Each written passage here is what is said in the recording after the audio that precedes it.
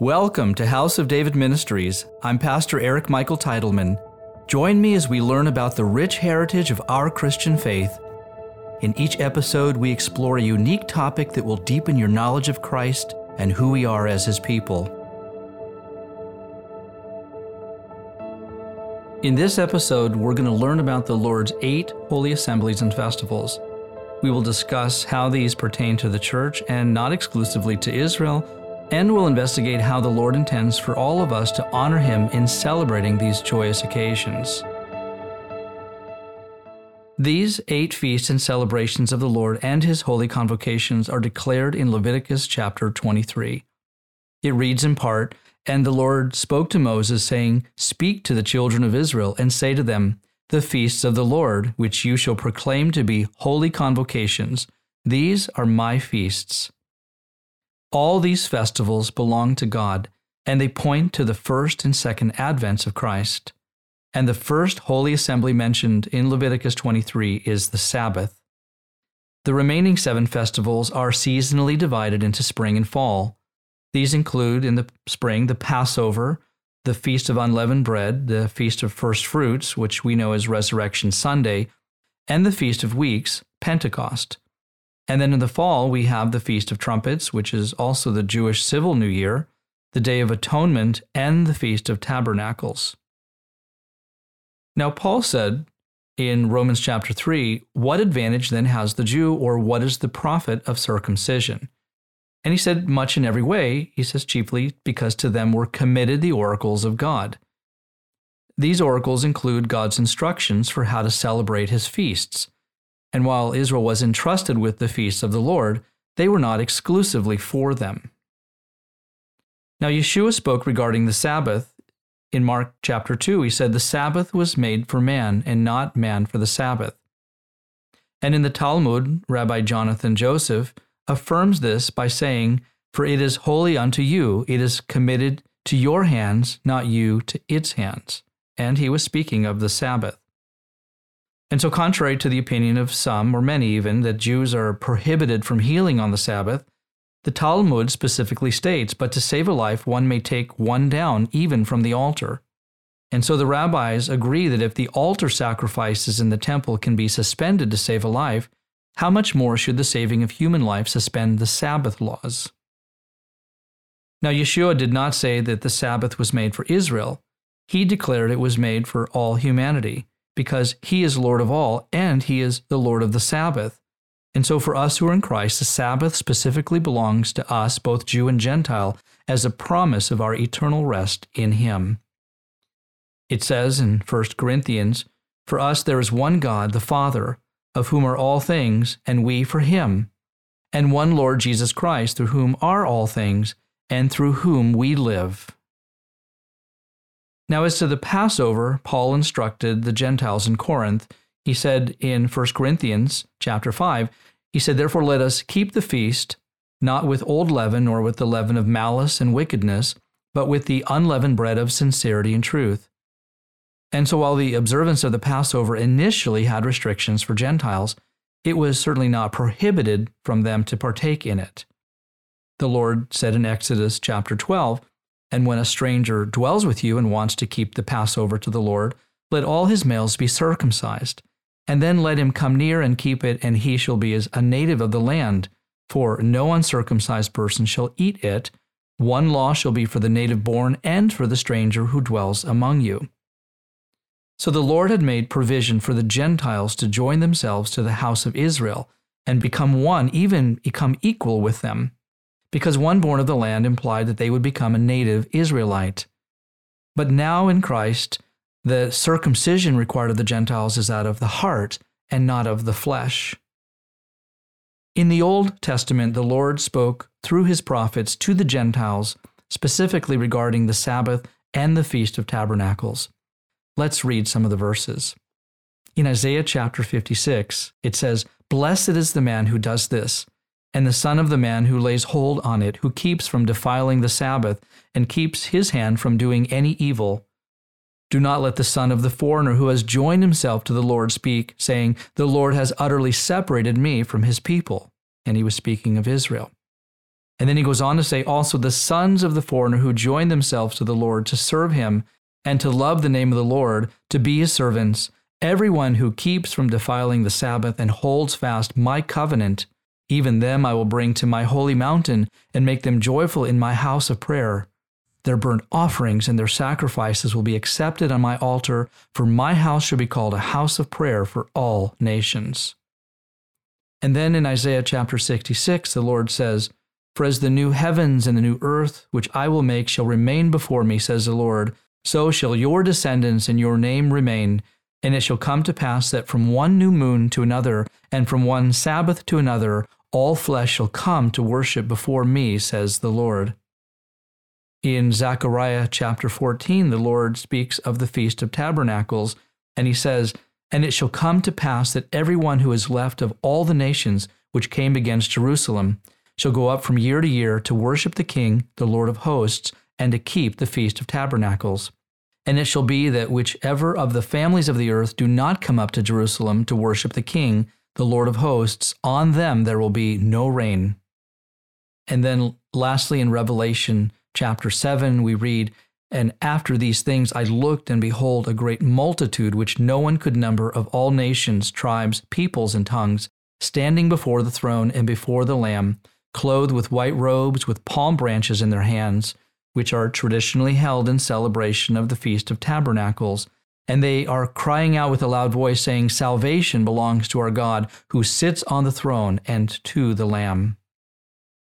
And let's not forget that the Sabbath was sanctified, set apart, and declared holy to the Lord at the time of creation. In Genesis chapter 2, the Lord says, then God blessed the seventh day and sanctified it, because on it he rested from all his work which God had created and made.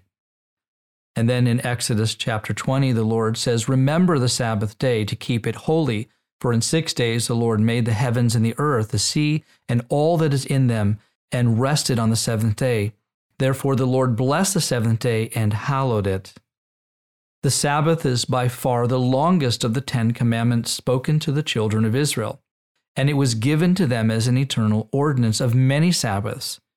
It says in Leviticus chapter 16, it is a Sabbath of solemn rest for you, and you shall afflict your souls. It is a statute forever. Now this verse shows us that Christ is both our atonement for sin and our peace, and so he is our eternal Sabbath. King Solomon honored the Sabbath as an eternal ordinance when he dedicated the first temple. He said in 2 Chronicles chapter 2, behold, I am building a temple for the name of the Lord my God, to dedicate it to him, to burn before him sweet incense, for the continual showbread, for the burnt offerings morning and evening, on the Sabbaths, on the new moons, and on the set feasts of our God. This is an ordinance forever to Israel. Now, sadly, the Temple of Solomon was destroyed, and Israel was taken into Babylonian captivity for 70 years, and the time of their exile correlated with the number of sabbatical years that were not observed according to the law of Moses. And also, it was done to fulfill the word of the Lord by the mouth of the prophet Jeremiah, where he said, until the land had enjoyed her Sabbaths, as long as she lay desolate, she kept Sabbath to fulfill 70 years. And then, unfortunately, then again later, the Roman Empire would destroy the Second Temple and exile the Jewish people to every nation and corner of the earth. But Yeshua spoke of a time of restoration before his return. He said in Matthew chapter 17, indeed, Elijah is coming first and will restore all things. And he wasn't speaking of the restoration of earthly governmental, political, or economic systems. He was specifically referring to the restoration of Israel and the kingdom of God. The Lord declared in Jeremiah chapter 32, he says, yes, I will rejoice over them to do good, and I will assuredly plant them in this land with all my heart and with all my soul. That is an amazing declaration of God. He says with all his heart and soul, he desires to restore the Jewish people. God is consumed with the restoration of Israel, and we, the church, are the ones that he has commissioned to help him restore his heritage. And so the church should be equally consumed with God's heart for the restoration of his people. And in laboring to restore them, we are called the repairers of the breach. And part of this breach is the restoration of the Lord's eternal ordinance of the Sabbath and his holy convocations, and not just to Israel, but to all the nations of the earth. It says in Isaiah chapter 58, it says, "Those from among you shall build the old waste places. You shall raise up the foundations of many generations, and you shall be called the repairer of the breach, the restorer of streets to dwell in. If you turn away your foot from the Sabbath, from doing your pleasure on my holy day, and call the Sabbath a delight, the holy day of the Lord honorable, and shall honor him, not doing your own ways, nor finding your own pleasure, nor speaking your own words, then you shall delight yourself in the Lord, and I will cause you to ride on the high hills of the earth, and feed you with the heritage of Jacob your father. The mouth of the Lord has spoken." And the Lord spoke through his holy prophets of old about a time of restoration. In Matthew chapter 13, it says, "For assuredly I say to you that many prophets and righteous men desire to see what you see and did not see it, and to hear what you hear and did not hear it." And so in the latter days, before the return of Christ, it is written in Isaiah chapter 2, it says, "Now it shall come to pass in the latter days," and this is before the return of Christ, "that the mountain of the Lord's house shall be established on the top of the mountains, and shall be exalted above the hills, and all the nations shall flow to it. Many people shall come and say, 'Come, and let us go up to the mountain of the Lord, to the house of the God of Jacob. He will teach us his ways, and we shall walk in his paths. For out of Zion shall go forth the law and the word of the Lord from Jerusalem." And so once again, the Lord is speaking to the Gentiles. He says all the nations shall come up to Jerusalem to learn of God's laws, and these laws include how to honor the Sabbath and the feasts of the Lord. And we, the Jewish people who were entrusted with the oracles of God, are specifically called to teach the Gentiles how to walk in his ways. It says in Zechariah chapter 8, it says, "In those days 10 men from every language of the nations shall grasp the sleeve of a Jewish man, saying, 'Let us go with you, for we have heard that God is with you.'" Now, none of this implies in any way that the Gentiles are to become Jewish. In fact, on the contrary, the Lord is building a house, he's making a temple, a house of prayer for all nations. And so the church will sing to the Lord a new song. In Revelation chapter 5, it says, "We sing, in fact, you are worthy to take the scroll and to open its seals, for you were slain and have redeemed us to God by your blood out of every tribe and tongue and people and nation, and have made us kings and priests to our God, and we shall reign on the earth." So there's this irrational fear within the church that by somehow observing the Sabbath and God's festivals, that we're bringing God's people back under the burden and bondage of the Mosaic law. Well, far be it from that. The Sabbath is a gift for God's people.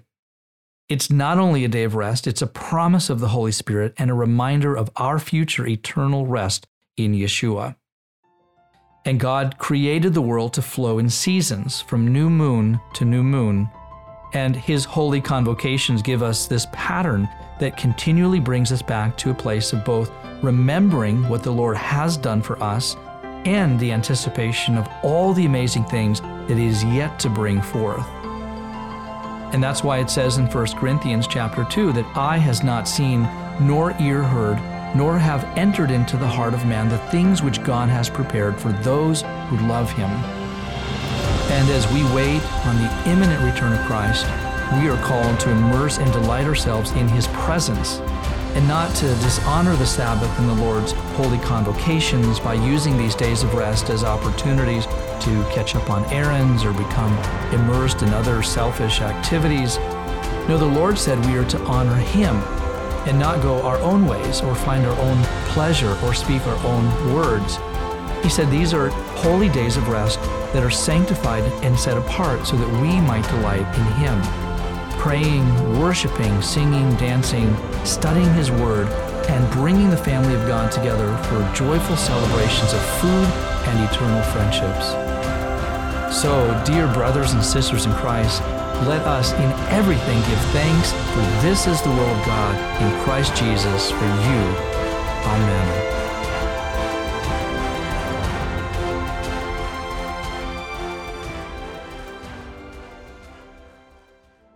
If you have enjoyed this teaching from House of David Ministries, make sure you subscribe to our channel and don't forget to visit our website where you can sign up for our monthly newsletter. We pray the Lord richly bless you, and we look forward to having you join us again for our next episode.